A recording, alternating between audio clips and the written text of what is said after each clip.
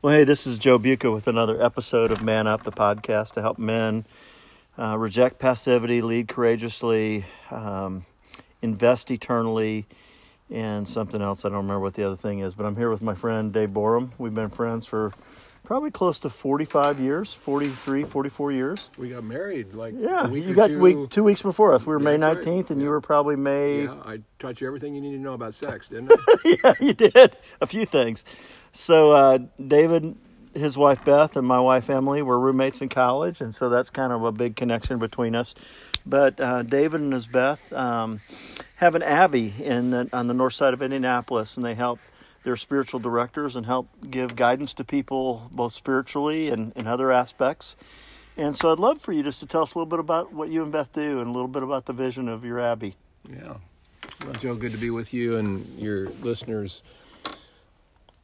We have an urban retreat center, really, and we kind of were drawn to this name, Abbey, so it's Fall Creek Abbey. Fall Creek runs through Indianapolis. And most people, when they think of a retreat center, they think of a place like this, right? Yeah. Oh, yeah. Out By in the way, nature. we're in Maine. We're in Maine, Yeah. by a lake, and a beautiful quiet. night.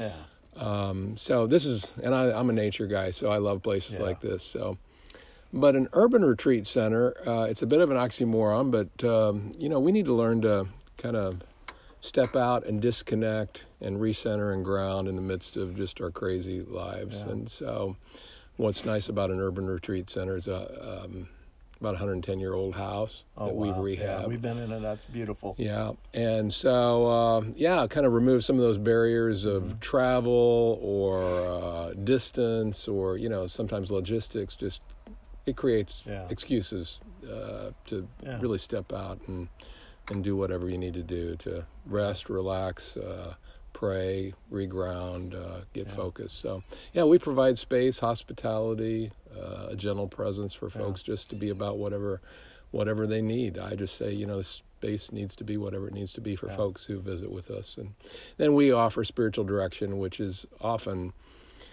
maybe not understood or even known. Maybe it's a category, but it's a one-on-one companioning relationship. Shares a lot of similar features like discipleship or mentoring or pastoral counseling or what you do in a therapeutic role. But the primary focus is a person's lived experience with God, how they're experiencing God, what God's invitations are, how they're responding, how they're resisting to that. Mm-hmm. So it's not crisis-driven. Your work is more kind of, the wheels are coming off. Yeah. Spiritual direction's more kind of that preventing long. That. It really is. I mean, people in spiritual direction, they have crises, and but it's not primarily about the problem. It's about God's presence and invitation in the midst of the problems. Well, just even being with you and Beth, you're such a comforting presence, and just being around you. We had a chance to go have lunch together and just enjoy each other's presence. Y'all have developed a set of questions, or you've developed a set of questions. Tell us a little bit about that, because I have one question I want to talk about tonight. Yeah, it was a crazy thing. A few years ago, I was with some friends. I've got we call it the Brotherhood of Jesus, so we meet monthly, and so we did a little retreat at it's an arch abbey, Benedictine Abbey in southern Indiana, one of two in the country, actually, in Indiana, but... I was there. It was the end of the year, and I like to do kind of a review of the year and then a look forward. And I just found myself in my journal writing a lot of questions, like the kind of questions, maybe for my retreat, okay, I think these are the questions I need to kind of ponder, lean into and to ponder to set up the retreat time. And, I just kept listing them, and I brought them back, and I shared them with someone and passed them on to a few folks I meet with, and they said it was really helpful. And so I was like, there's enough books out there. We've written a few books, but it's like I came up with this concept of writing this little playing card thing. Yeah, they're awesome. There's about 40 questions in it just to provoke you to think about some things that maybe you don't pay attention to all the time. Yeah. Well, I rifled through them this afternoon. They brought them for the gals that are all of our wives' roommates get together every couple of years, and so that's kind of why we're up here together. But one question really stood out to me, and it was just, it had to do with the silence of God. And you probably remember the specifics of the question, but it's just like, what do you do when you feel like God's silent? What is that? What was, do you remember the specifics of the question? Yeah, I mean, the best I can remember it is, are you experiencing any silence or hiddenness or the absence of God. Yeah. And kind of what do you make of that? So and, tell me about that in your journey, just a little bit about well, when God's been silent, or where you've sensed God's been hidden from you, or you're, kind of struggling with some things. And yeah. Because I think that's a common thing men deal with, and authentic men, if they're really honest about their journey, oftentimes it is about silence. It is about, where are you, God? When I'm hurting, or when I'm going through a hard time, like you feel like you've pulled away from me. But tell me a little bit about that. Well, there's one moment that comes to mind, and it's probably illustrative of the experience, and maybe one of the, if there's a purpose to it, and I think there is a purpose to it, and it's it's a loving purpose from God. But we went through a very, very disorienting job change about 15 years ago or so. I remember it. Yeah, I'm sure you do. I remember watching you all go through it. Yeah, and so I remember kind of at one of those points in life, like I needed God to speak more clearly than ever before. It felt like one of those crossroads. Like if there's any time that would make sense for God to really show up and speak clearly, with clarity, it was that. Yeah. And God did not. Yeah.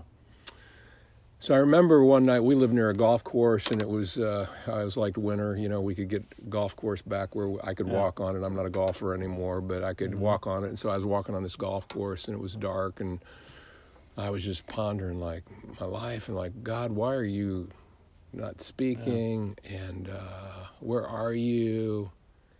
And it was one of those moments that I sensed the Lord saying, I've stepped back so you could listen to your own heart. Wow.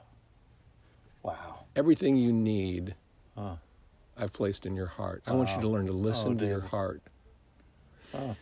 And it's set about a rediscovering of who I am.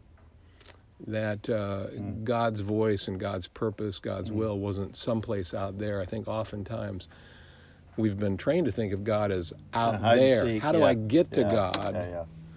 And not the Spirit. Within me. The Spirit lives within me. And we've been taught to mistrust our own heart. The verse, the heart is deceitful and wicked above all things has been hammered into us to where we really don't. And I had this sense we don't trust our heart. We mistrust our heart. And so God's silence at that point was a necessity for me to begin to explore the contours and desires and longings of my own heart. Oh, that's sweet. Yeah. Well, so the questions, you can buy this deck of cards, so to speak, on Amazon. Sure. What's it called? Examen cues, EXAMEN.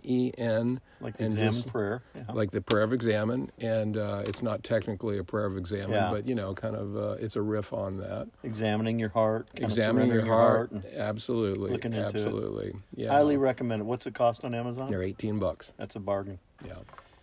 Just one card is worth the price of admission. It is. We've had folks, they've been meaningful in their marriages where, they want to go deeper with one another, and so they'll just take a walk, and they'll just grab a card, or they're on a road trip, and, they'll put it in the car, and they can just say, well, let's see what comes up here, and it can open up new veins of conversation maybe that would be really meaningful to them. So one last question. So you've had other men that have or other people, not just men, that have been a part of this journey, and when that time of you felt like God was pulling away, saying, hey, look into your own heart. Like, were there some people that you leaned into? Were there people you went to? Or was it more of an individual, private journey? I would say, unfortunately, it was a very lonely journey at that juncture. I think even some of the vibes I was putting off, there's certain points in the journey that were not a lot of fun to be with. It's like we returned to certain adolescent behavior. It's like we've got to go through a second adolescent to it's just, so anyway, long story short, I wish there would have been people. But so it was kind of a journey in the wilderness for you. It was. And often, I hate to say this, but a lot of Christian communities can't really contain the questions at some of those points in our lives. And so if we have one person who can put up with us, or a small group. I mean, we're really that just listens fortunate. to us and enters into it with us. Absolutely. That would have been sweet. It doesn't have to fix it. Yeah. Oh, dude, that's awesome. Well, I appreciate your honesty tonight, and I love just our friendship, and we enjoyed having lunch together today, and I won't get too descriptive on what kind of beverage we're enjoying tonight, but we're enjoying some good cigars that my friend Ron Taylor. Shout out to Ron Taylor for giving me cigars for Thanks, my Ron. 65th birthday. Whoop, whoop. But anyway, I really appreciate you and appreciate you taking the time to talk with me tonight. Good to be with Joe. There it is.